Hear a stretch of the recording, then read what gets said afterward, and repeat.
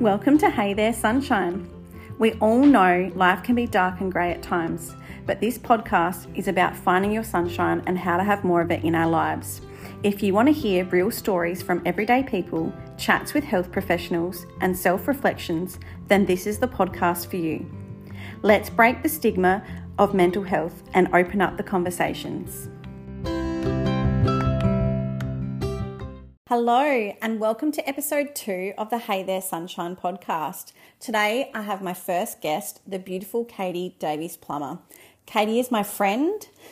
She is a Barkindji woman and a mum, an amazing Aboriginal artist and a provisional clinical psychologist. She's nearly finished her degree. But before we get stuck into our chat with Katie, I'm just going to give you a quick recommendation. And that recommendation is called the Time Tree app. It has honestly changed how our entire family functions. It's a calendar app where, you can enter in everyone's stuff and, Chris and I can book in our stuff. We know what's going on with the boys. All our appointments go in there and it's just allowed for more freedom because of being able to enter everything in. It's just been an absolute game changer. Highly recommend. So today, this chat with Katie, it is honestly something that I think everybody needs to hear. It is really heartbreaking listening to how she was disconnected to Aboriginal culture, but also really inspiring. So I know you're all going to really enjoy listening to this story. Let's get stuck in.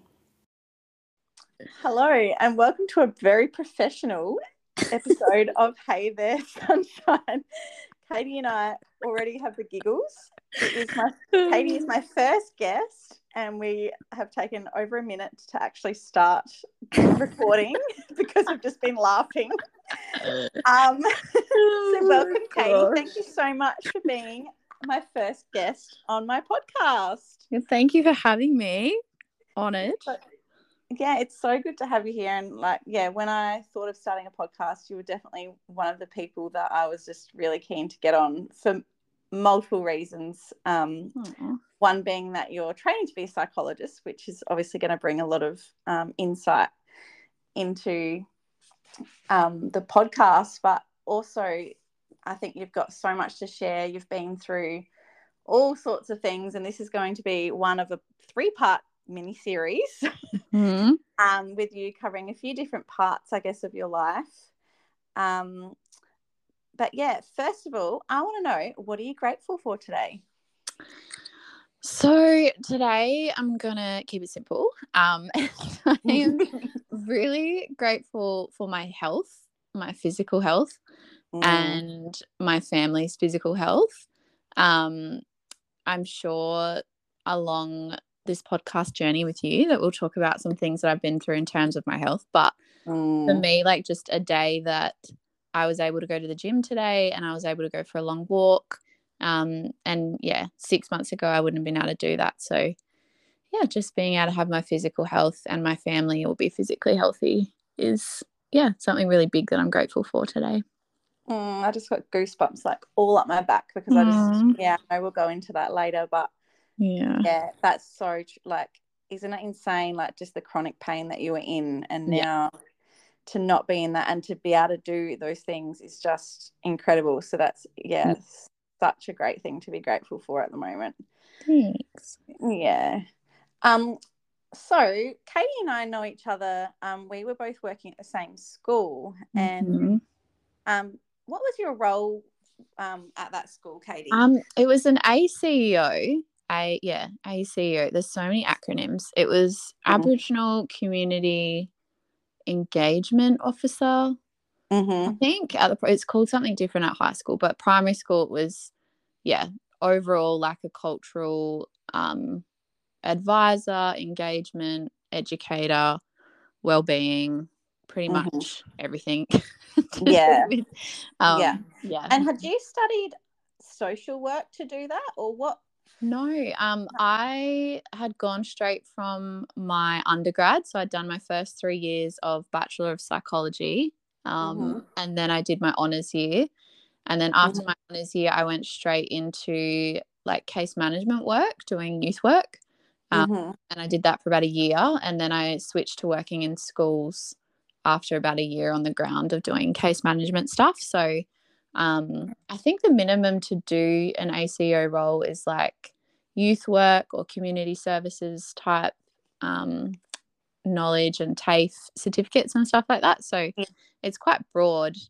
It's also for, I know there's a lot of elders and stuff that do that role, so they have cultural knowledge behind them. So yeah, it's not necessarily a role that you have specific qualifications for. It's more so your connections and your knowledge, and then a degree or a TAFE certificate's like a bonus. So yeah, that's awesome.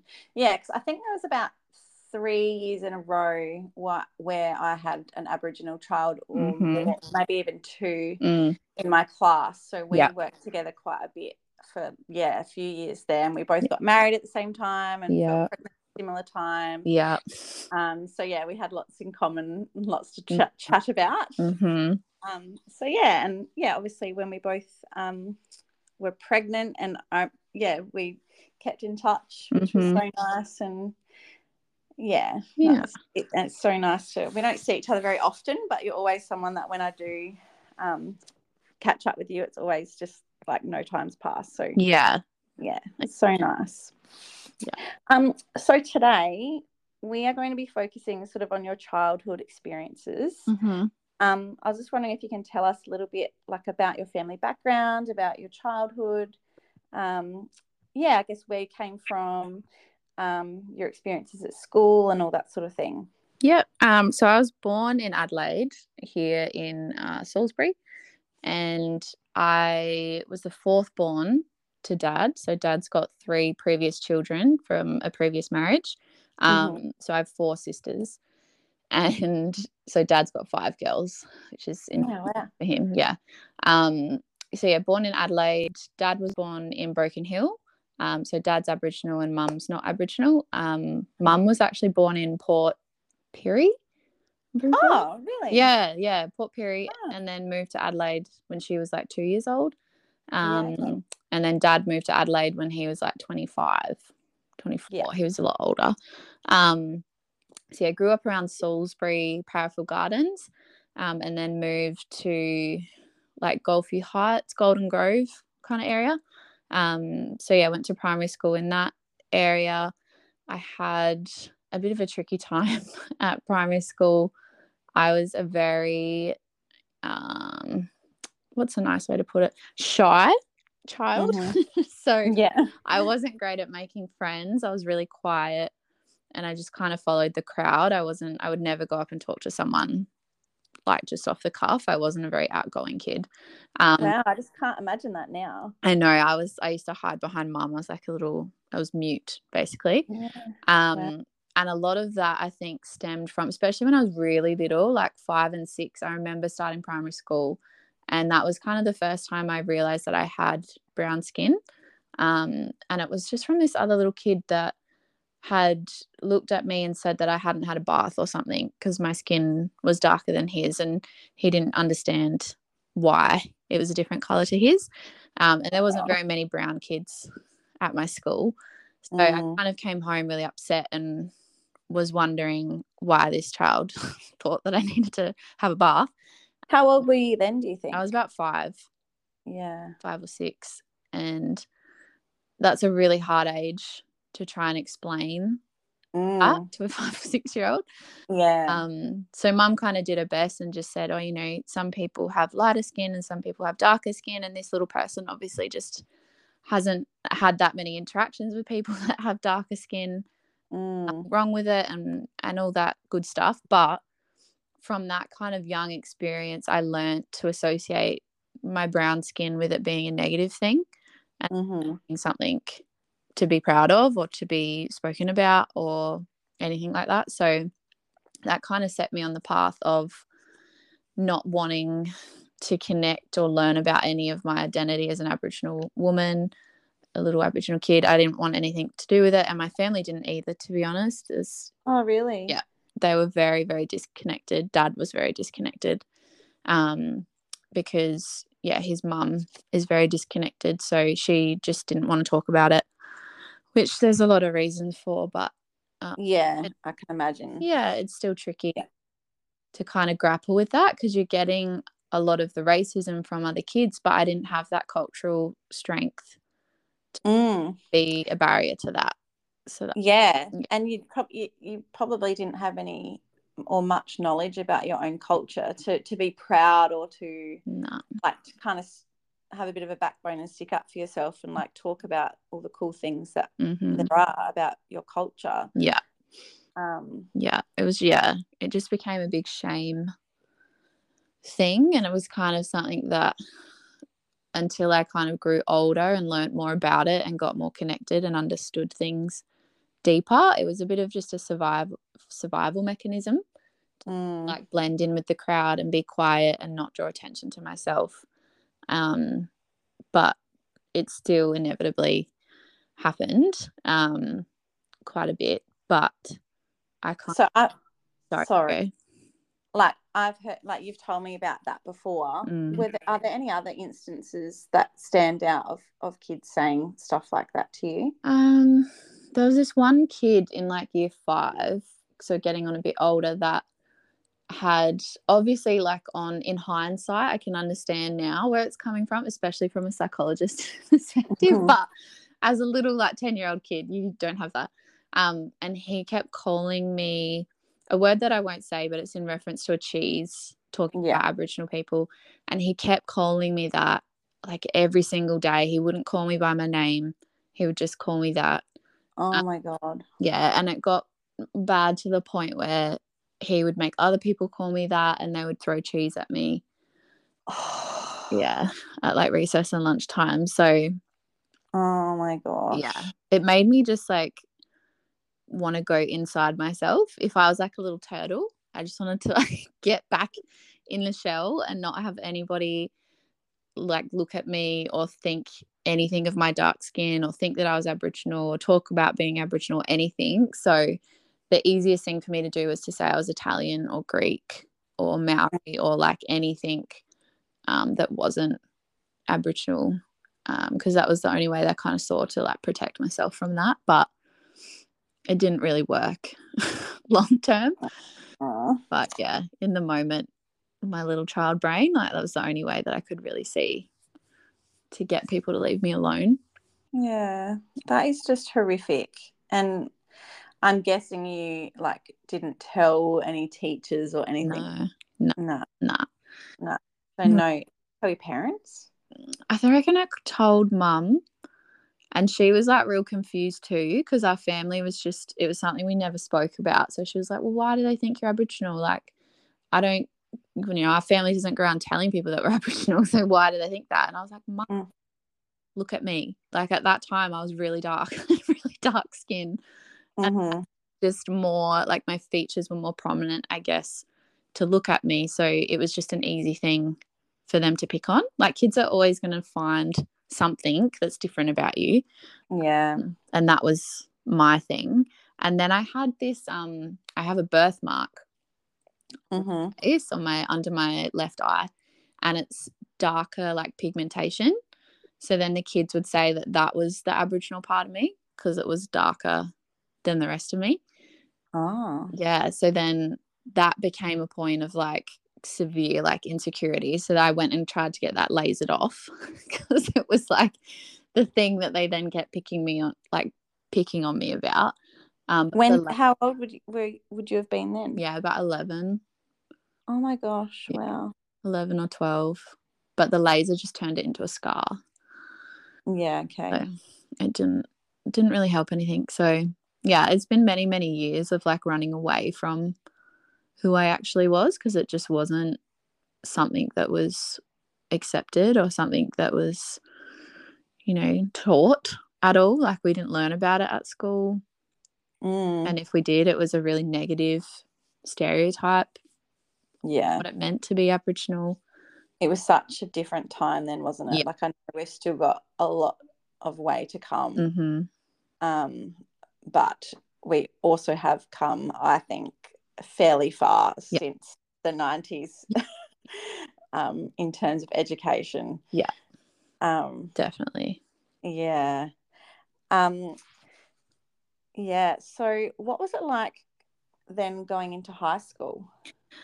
High school was like positive and negative for me. I even say this to the kids that I work with now, like there's always going to be something that we struggle with as humans. It just kind of depends for you, like on your life experience, on what's happened, what's going to be your thing that you struggle with. So for me, it was like fitting in and socially and trying to find friends and just not ever feeling accepted anywhere. But academically, I found that really easy, and that was never like a struggle for me, apart from I procrastinated a lot like every other teenager and stressed myself out. But the actual work itself I found quite easy. So I didn't have the stress of struggling academically on top of not fitting in socially, which I'm really, really thankful for, because I don't know how I would have coped if I was dealing with both. Yeah, that would have been a lot. Yeah, because then there's just no, like, I can see why the motivation for a lot of young kids to go to school is like at zero. If you're struggling in every area at school and you don't feel like you have any safe place or any reason to want to go, it's really tricky to get yourself that motivation to go. But yeah, I always had academic stuff to fall back on, and I always made friends with teachers. Like I was the kid that made friends with the teachers, and I had music, so I would sing and play piano. So I had days. Year 9 was the worst. So Year 9, what is it with Year 9? Kind of shit. So bad. Just like horrendous. It was almost like, you know, the movies when there's like a clicky like mean girl situation. Yeah, it was like that, but in real life. So there were like days where I would eat in the music room by myself and just play piano by myself, and yeah, it just was horrendous for a whole year.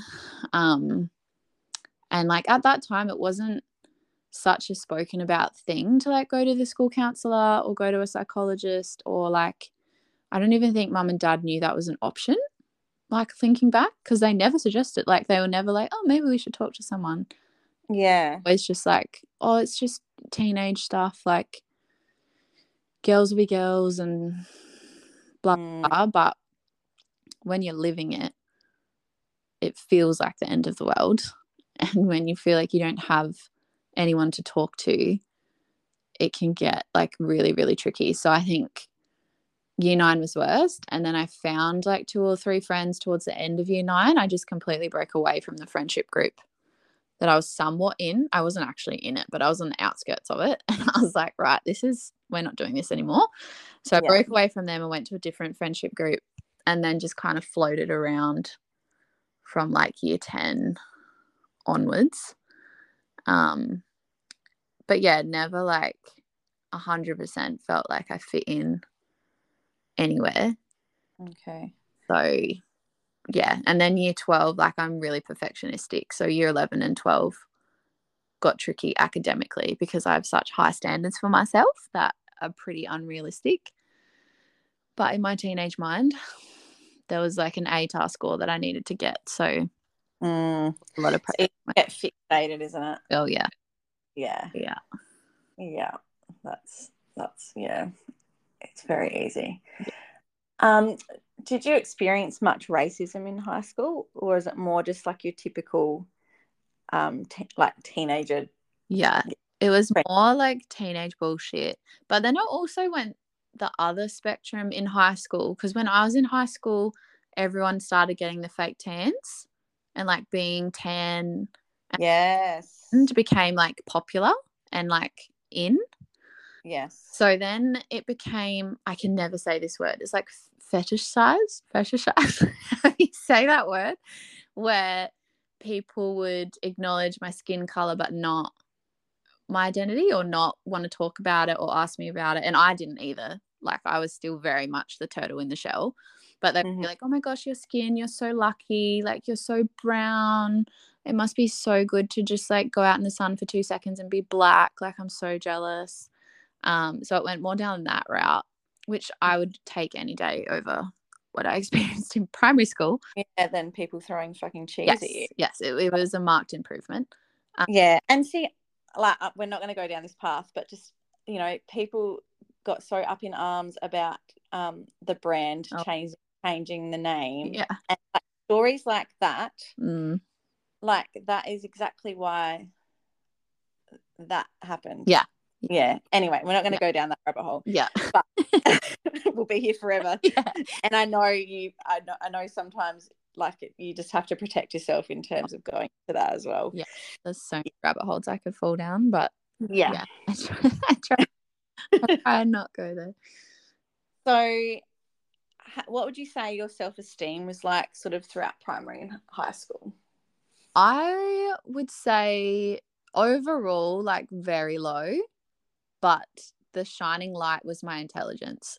So I began to build like my entire identity as a person off of how smart I was and how many A's I could get and the scores that I was going to get. And even in primary school, I remember like wanting to be the best in the class at the times tables, or the first person to read 10 books, or like, it was always, my focus was always like being the smartest and being the best, which in the end like undid me, 15 years later. That was not a great way to build your personality based off one thing. That if that falls, then everything falls. It's not the best idea, but it was one thing that people couldn't challenge me on, in a way. Like, all the other aspects of my personality and my identity and who I was, like, could be picked apart and bullied. And people were bullying me for being smart as well. Like, I got the whole, you're a nerd, you're this, you're that, because being smart wasn't that cool in the 90s. But I didn't care as much about that, because I was like, nah, I like getting A's. Like, really fun getting A's. Yeah, found your thing. Like, yeah, academics was your thing. Yeah. And thank goodness for that, because everything else, like the way I wish I could like have a video of myself at like between 8 to 14 where I didn't like looking people in the eye. I didn't look up very much. I was very, very shy. Would never ever speak unless someone spoke to me. And even then, like, I would speak really quietly or like look down. I just had like no confidence in myself. Yeah. But yeah, the only time that I felt somewhat okay was when I was doing work or if I was singing, because I got a lot of positive reinforcement for the singing stuff as well. Yes. Yeah. That praise, that. Yeah. So, and it diverted. Most like you were looking for that. I guess that acknowledgement of, what's that? I'm trying to think of like one of the love languages. Yeah, like words of affirmation. Yes, words of affirmation. Yes. Yeah, definitely. Yeah. For sure. Which I can see now. Yeah. And I think it's funny that like my first performance was when I was 7 years old in like year 1 at primary school. I sang in front of the whole school. So to look at that, you'd be like, well, you'd have to have confidence like to be able to do that. But I had confidence in the fact that I knew that I could hold a tune at 7, and I knew that I could hold a tune a lot better than most other 7-year-olds. So I felt safe doing that. Yeah, because you believed, you're like, I back myself in. I know I'm good. Yeah, because so many people, like, that was the thing that they praised me about, was either my singing or my smart, like being intelligent. So I based most of who I was, like my identity, around that. And other aspects of myself didn't really get a look in, because that felt more fragile for me. Yeah. Than how strong the singing and the intelligence stuff felt. Okay, well, speaking of your identity, when did you start sort of, I guess, warming to the idea of exploring your culture, going down that path? Like, I know the first time you went to Broken Hill was a really important moment for you. Yeah, talk to us a little bit about that. I think it relates back to how I work now as well. Like, I just meet people on their journey where they're at, and no matter what culture you're from, like pushing someone when they're not ready is not going to end well for anyone. So I'm really glad that nobody pushed me into learning about it or pushed me into doing genealogy or learning about my family until I was at the point where it was staring me in the face and I was ready to do it. And it didn't happen until I was about 20, I reckon. Okay. 20. So were you at uni then? Yes. Yeah. So I was at uni. I'd done a few subjects in uni around like Aboriginal Australia and understanding cultural aspects, but they were really poorly run, like really badly run. They were run by all non-Aboriginal people, which was ironic, but very, very ironic. Yeah, I always found my way back to it in some way. So I'd always find myself, if we could choose a topic, I would choose that. Like if it was free choice, I would always go back to wanting to learn about Aboriginal culture or an aspect of Aboriginal culture. And then when I got to my thesis for my honours year, I wanted to look at patterns of Aboriginal youth suicide and why the rates were so much higher for Aboriginal youth compared to non-Aboriginal youth. And it wasn't until I started yarning with elders and people in community who, without even knowing my family or knowing where I was from, accepted me straight away. And there was one special uncle that I got to sit down with who was a Ngangkari, which is like a spirit healer person. Yes. Who was able to see my spirit in me and my family, my ancestors, and told me where everyone was from. Just I had never met him before in my life. And after I spoke to him, my dad spoke to his mum, who eventually let us know kind of the minimal stuff that she knew. She just said, well, yeah, like her sister, so my auntie, has been researching, and you know, we know that it's there, but we're not sure on specifics because of our family changed the last name, so we don't know how to trace it, or I don't know, went on some story. And once we kind of figured that out, and Dad figured that out, Dad was always like, I've always known, because he's always felt a connection to that country that he couldn't explain. And when we kind of went through the genealogy, he was like, oh, that all made sense, but I didn't really need to go through all of this to know what I already knew. And I was like, yeah, cool, Dad, but like I need to have a bit of an understanding, more so than someone just being like, yeah, we changed the name. Like I wanted to understand completely, as much as I could, like what had happened. But that came a lot later, because when, I guess in some, it's different for every family, but for my family, when we kind of had it confirmed, there were some people that were really accepting of it, and then there were some people that were just downright not accepting and didn't want to talk about it at all still. And so I didn't push those family members for information or for anything, because again, like everyone's at their own point in their journey, so I'm not going to force someone to talk about something that they're so sorry, let's just hold on for a sec. So your family kind of knew that there was Aboriginal heritage but weren't sure. Yeah. And no one really talked about it. It was just kind of swept under the rug. Yeah. It was my grandma, actually. I got her talking about it once. I've only ever got her to talk about it once. And she said that her dad, so my great grandpa, called it the skeleton in the closet that they'd hidden so well that like no one was ever going to find it. Wow. Yeah. So that was not a fun conversation. Yeah. No wonder you're so disconnected from your culture. Yeah, definitely. And like I held a lot of anger towards a lot of people for a while, but then I was like, I understand historically why my family made that decision, and being from such a country town, I know what type of racism would have been happening there at that time. Yeah. So from what we've kind of figured out, our best guess is that it was done for protection. Yes, that's exactly right. Safe from government policies. So yeah, once I kind of when you, because that's where my brain went straight away, is stolen generation and trying to protect the family. Yeah, 100%.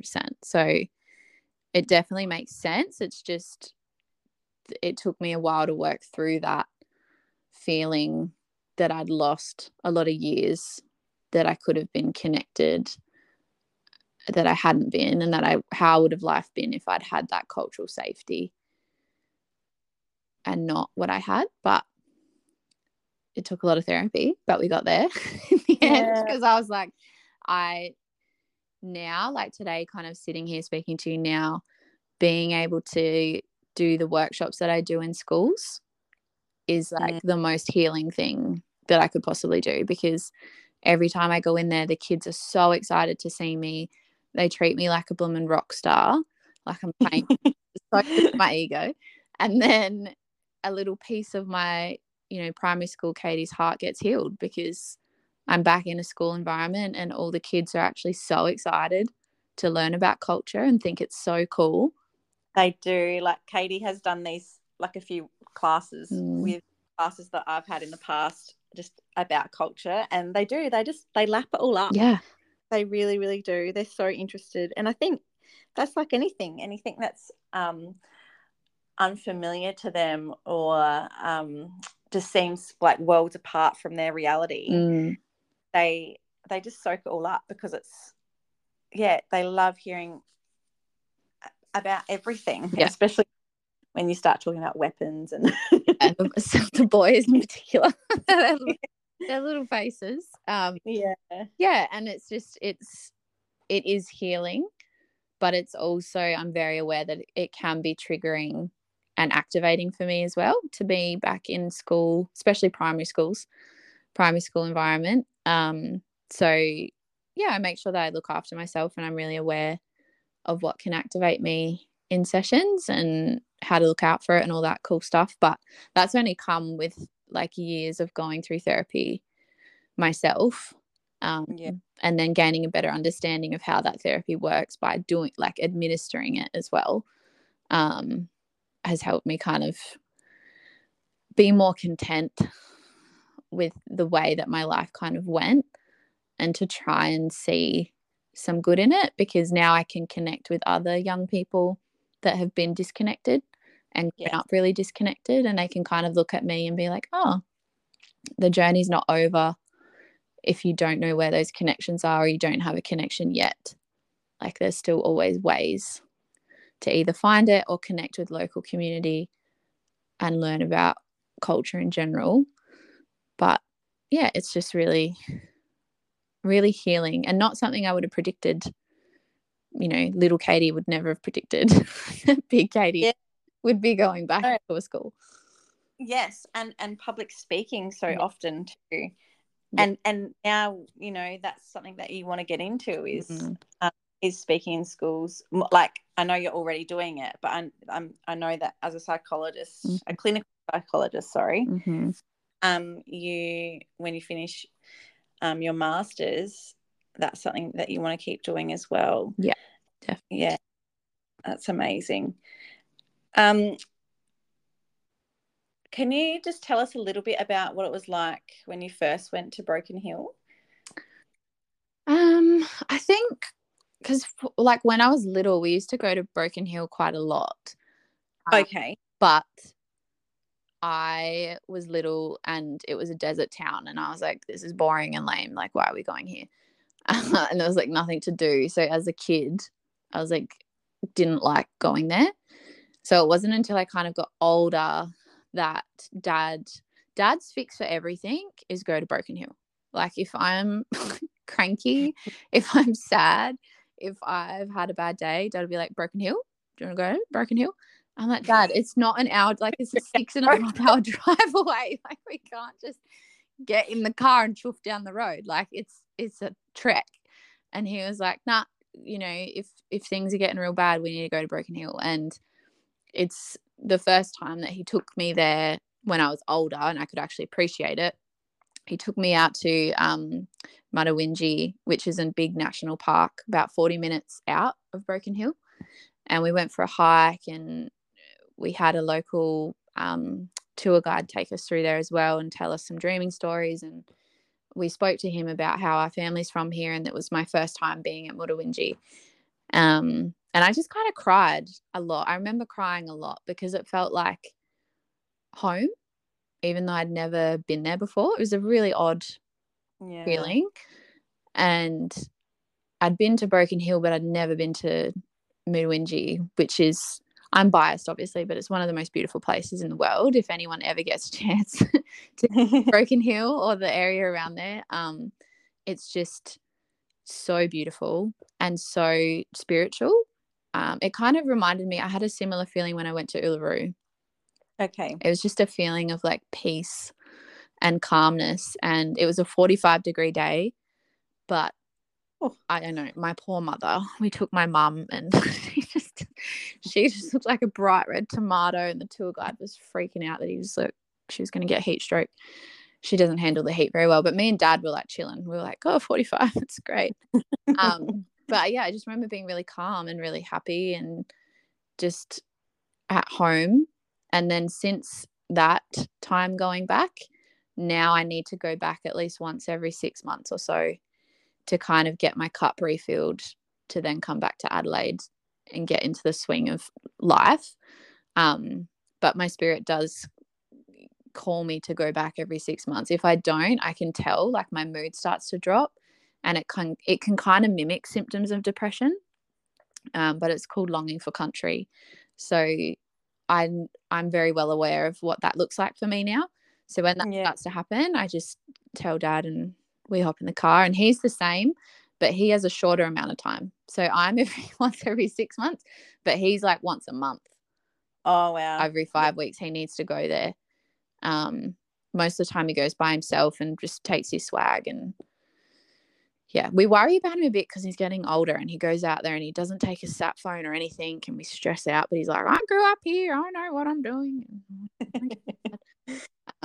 But yeah, he needs to go once a month because otherwise he gets very cranky, and just, yeah, it's that missing. It feels like a family member, like you're just missing a part of you that you need to replenish and just disconnect from technology and phones and the rush of life, and just calm yourself down to then come back and get in the swing of it. But yeah, it kind of took me not doing that to realize how much I needed to do that.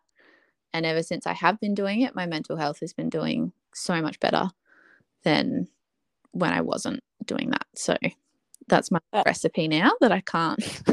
That's so great. Yeah. I've always thought, connection to country is just such a beautiful thing. I love hearing about it. It's so nice. Yeah. So beautiful. Yeah. While I've got you, yes, and we're talking about your culture and things, can we quickly go over a few like terminology that we should and shouldn't use for anyone listening? Because are we using Aborigine still, Katie? No, we are not. No, why not, Katie? The amount of times you would laugh so hard. The amount of times that teachers still use this, even in high schools and stuff, are still using it, and uni. Anyway, it's my one thing that when people say it, I'm just like, really? It's 2023. What are you doing? Basically, no, we're not using that. So that terminology kind of stems back to government practices. So when government had like the Aborigines Protection Act, and they were making laws specifically for Aboriginal people that were obviously in no consultation with Aboriginal people. They were purely laws to just manage us and take children away and do all the things. So it has a really, really horrific historic meaning to it. And it's just not a word that we use nowadays. But I do think a lot of people don't realise that that's where it stems from. Yeah, they wouldn't. And I think, again, like that is what would be in all the textbooks and books and all that sort of thing from like 90s, early noughties. Yeah. Yeah. So what should we be saying? So it's really a personal preference, like down to the First Nations, Aboriginal, Torres Strait Islander, Indigenous person that you're talking with. I would say kind of safe words to use, so words that you could use that not people are most likely to not get offended by, in my experience. Everyone's different though, so I don't want to talk for anyone else, but for me, I really like Aboriginal person or people. Yeah. I'm not the biggest fan of Indigenous people. It's not offensive by any means, but it's probably not my preferred word, just because Indigenous can be really broad. So like anyone born in Australia is Indigenous to Australia because they were born here. So it's just a bit more broad and not as specific as Aboriginal or Torres Strait Islander. Yeah, because you can have like Indigenous South Americans or whatever. Yeah. Yeah, whereas Aboriginal is specific to Australian. Yeah. Yeah. I always think too, like one of the best things that you can kind of ask someone is like who their mob is. And if they're like me, like they're Barkinji or they're Ghana or they're Ngarrindjeri or whatever, then you can call them, oh, that's a Ngarrindjeri woman or a Ghana man or a Barkinji woman or a Barkinji man, or Noongar, which is kind of like a nickname for Aboriginal people in WA, or Nunga is like a nickname for Aboriginal people in SA, Kuri, Murray. Like there's words that if you educate yourself and you kind of ask people in community in a respectful way of like what word would you prefer, then you'll get a really educated answer rather than just assuming what somebody would prefer to be called. It's always nice to just check and be like, hey, maybe first off, do you know your language group? Because some people don't know where they're from. So saying like, do you know your language group? If you do, like, would you prefer us to call you, you know, a Ghana person or a Ghana woman or whatever? If you don't know your language group, then would you prefer Aboriginal? Would you prefer Indigenous? It really just comes down to communication and not being scared to ask respectfully in terms of people's preferences. But then on the flip side of that, I would say generally with like cultural questions, I wouldn't rely on the Aboriginal and Torres Strait Islander people around you to answer those questions, because that gets really tiring when you're constantly getting those types of questions when they could be researched themselves, if that makes sense. Like I get heaps of questions all the time from people that they could have Googled. Like they definitely could have Googled it. So kind of doing your own research first and then being like, right, well, there's a big gap here because maybe it's oral knowledge or it hasn't been written down or I can't get a good understanding of it. I just want to check my understanding or whatever it might be. I would say, yeah, but just... I think there can be a lot of fear for non-Aboriginal people, which I'm speaking from experience as a teacher. You know, I wanted to talk and teach about Aboriginal culture, but I was so fearful of saying the wrong thing, using the wrong language. You know, yes, I know you can research and things, but there's still things I think that you just want to double check. And yes, and terminology is one of those things. Yeah, definitely. That we want to be checking. Yeah. 100%. Yeah. And it honestly wasn't until I had you in my classroom that I felt so much more confident to talk about Aboriginal culture in my classroom and teach kids and I just had that confidence to go about that, because prior to that I really embarrassed to say that I really didn't go very in depth or anything because of that fear of saying the wrong thing. And I would say that's definitely not uncommon. I would say that's extremely common. And I don't know what the answer is to help teachers not feel like that. I mean, I'd go back to like uni education being more just including that voice, embedding things a little bit more and not having it as a separate topic or whatever, but that's a whole nother discussion. But I always say, like, myself as a parent of an Aboriginal child, I would much rather one of Dusty's teachers be a bit clumsy with how they word things or maybe say something that's not completely correct, but be open to having someone like me or another parent come in and be like, hey, respectfully, you know, you taught this the other day and when we don't actually do that anymore, or we do it this way, and just being open to having that conversation. I'd much rather that than have a teacher not try. or not Yeah. touch it, or just do a little dabble in it and then not really do it, or only do it in NAIDOC week and reconciliation week. Yeah, because that's still happening. Yeah, of course. Yeah, I would much sadly, but yes, be a bit clumsy with it and maybe make a few mistakes along the way, but give it a red hot crack, then kind of let that fear win and stop them from doing it. Because kids are so receptive. I so honestly love at the school I work at. Like I honestly, I mean, I haven't worked there in a little while, like full time or anything, but certainly when I was there, sort of a lot. I really believe that you could have gone into any classroom, and if you asked who was in Australia first, like that, Aboriginal people, and definitely the upper primary. I think if you said, what language group, or like who are the Aboriginal people that are the traditional custodians of this land, maybe not in that formal language, but they would be able to say the Ghana people. And yeah, there's no way we had that. Oh my God, no. We were growing up. No, not at all. No. But what advice would you give to parents who are raising their children and wanting them to be culturally aware, culturally inclusive? Because I know for myself, we don't have a lot of people of colour in our, I guess, obviously in our immediate family, or that we sort of come across regularly. Yeah.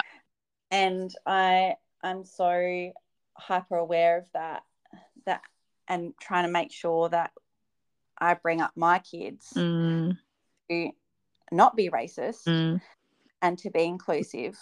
Do you, like, I know, what do you think parents can be doing to make sure that young kids today, their mental health isn't going to be affected like yours was? I really think, like, especially with little cherubs, the easiest way is to just introduce books into, everyone has that nighttime story routine, or a lot of people do. Just adding some more Aboriginal and Torres Strait Islander books just into the bookshelf or into the bedroom or wherever all the books are, and just embed it into everyday life. Have it been this normal thing of like, oh, we're going to read this tonight. It might be like Little Eddie's Homies book, the Eddie Betts book. It might be like the Adam Briggs Our Home, Our Heartbeat book, which you can do a little rap to. Like, finding little books that they love that can also teach them and just normalize Aboriginal and Torres Strait Islander culture in their everyday is the best way for them to just grow up with it ingrained in them and not have it be this big kind of separate thing. It can just be like a normal thing, like, oh, my favorite book is this book that mummy or daddy reads or caregiver reads, and I really love that book, and that has Aboriginal people in it. And there's heaps of, especially in Adelaide, there's heaps of Ghana books with Ghana language of like counting 1 to 10 body parts. Like there's because I went through Dusty's room just before he went to sleep, looking at all the books that he has, and I pulled up like 10 or 12 books without even digging too far, that are all authored, illustrated by Aboriginal and Torres Strait Islander people, that you can buy at Big W, Target, Kmart. Like, they're not niche, hard to find books. They're really readily available, easy to get. Because I think books and education coming from that can be conversations. And as they get that bit older, start introducing them to books that are at their developmental level. So when they get that bit older, that you could look at Dark Emu, which is all around like Aboriginal people being the first scientists and learning about agriculture. And like there's so many books that can meet at each level. And then when they get to like young teen, like there's young adult novels that they can read. There's an Aboriginal superhero book, which is so deadly, but I can't even think of the name in my head. But yeah, books would be my first point of call. Yes, as you can imagine, yes, I really love that. Yes, and I will be definitely getting you to send me photos of those books and any that you recommend, because I'll put them in the show notes, and I will be purchasing myself. I swear every time I go to the shop, I come home with a book. I come home. And Dave was like, do we really need more books? And I was like, yes, we do. We do, actually. We always need more books. Yep.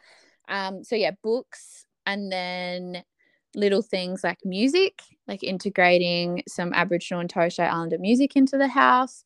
My son really likes Baker Boy, and all of his music, it's kind of rap dance music, but there's no swear words in it.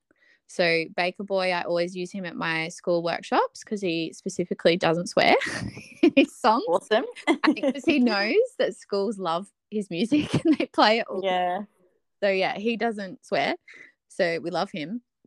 And yeah, just looking through and finding some artists that the kiddos like or that they can dance to. I mean, Baker Boy's great to dance to as well. Dan Sultan.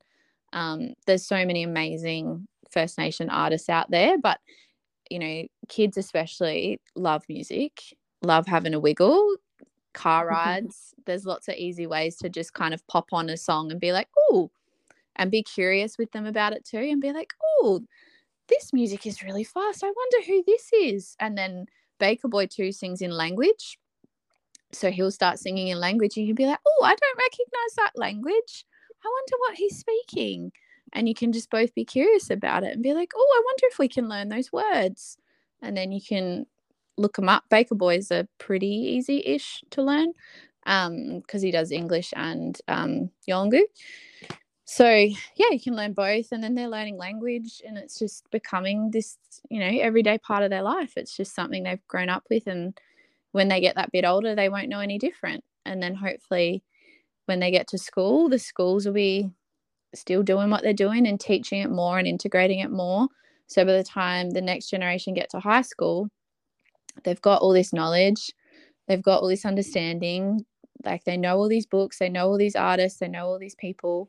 So that's helping make the world a better place for other Aboriginal and Torres Strait Islander young people that are the same age as them that are going into high school, because there's not going to be that unknown or that, this is new to me, or I don't know what this is. Like the fear of the unknown, it won't be there because it would have just been integrated into their life from when they're little. And then there's also like the NAIDOC Family Fun Days. Adelaide, every major city in Australia has them. Everyone is always welcome to go to them. There's always really cool music and stalls and performers and like welcome to countries. And yeah, it's one of the most welcoming, like beautiful places that you could take your children to learn about culture. Is it on the weekend normally? Or is it during the week? So don't quote me, but sometimes in Adelaide, the NAIDOC Family Fun Day sometimes falls on a Friday. Okay. And then, yeah, there's all different days. But I think if you Google like Aboriginal and Torres Strait Islander important dates for the year, that should come up with a few different dates. But because that sounds really cool. Yeah, like it's just a fun old time. Same with Reconciliation Week. There's always activities and things to be doing like in community. It's just finding where they are, I guess, and like having to actively kind of search for them. If you're not a part of, you know, the Aboriginal and Torres Strait Islander community, it's kind of getting on Google and having a bit of a suss. There's always Facebook event pages that are open to everyone, and Facebook groups that are open to everyone. They're normally pretty well advertised within like community circles, so it's just trying to spread it out wider so that people that want to be involved, that maybe don't have family or friends in that community, can get involved and show their kids like how cool it is. And then TV shows is Little J and Big Cuz. Yes. Yeah, I love that. Yeah, it's one of our favorites.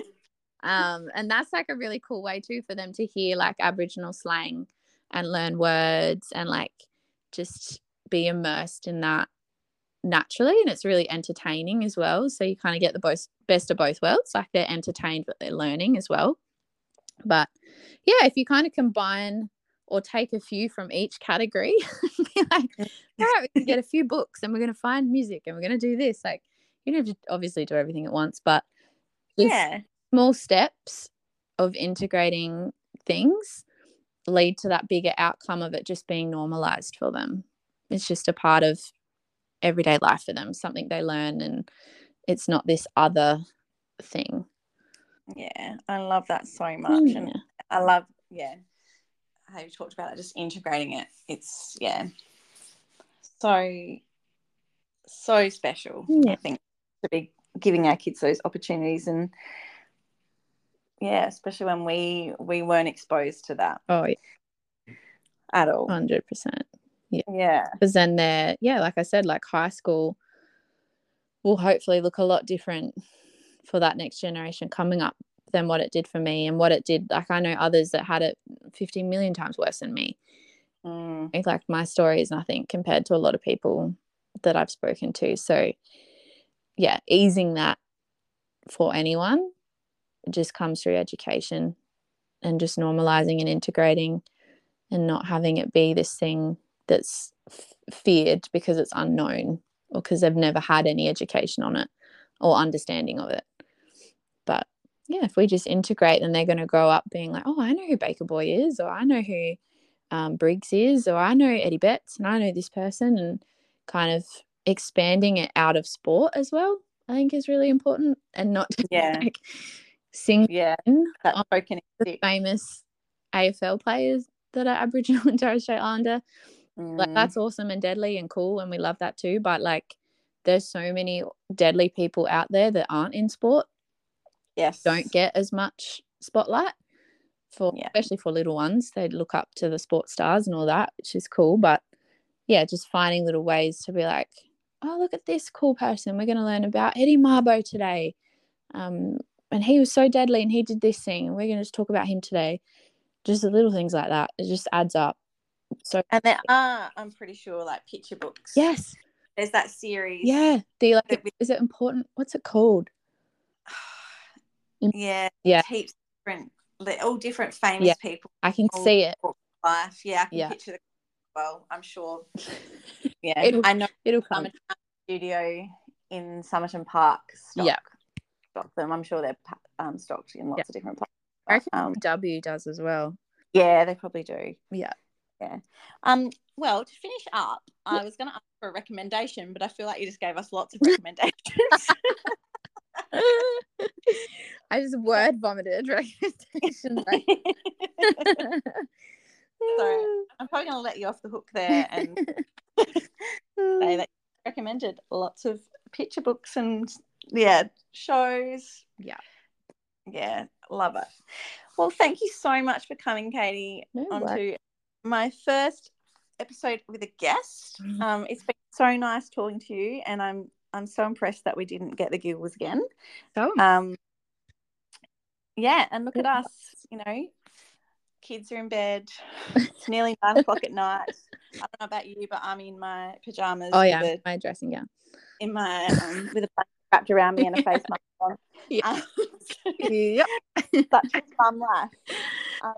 But I really appreciate you doing this in your own time, especially after bedtime, and this is your precious time. So thank you so much, and I'm very, very excited to have part 2 and part 3 with you down the track. Awesome. Thank you for having me.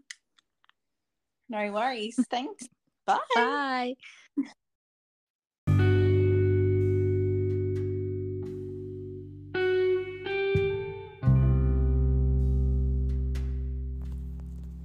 The Hey There Sunshine podcast acknowledges that we are recording on the traditional country of the Kaurna people of the Adelaide Plains and pay respect to elders past, present and emerging. We recognise and respect their cultural heritage beliefs and relationship with the land. We acknowledge that they are of continuing importance to the Kaurna people living today. And we also extend that respect to other Aboriginal language groups and other First Nations peoples.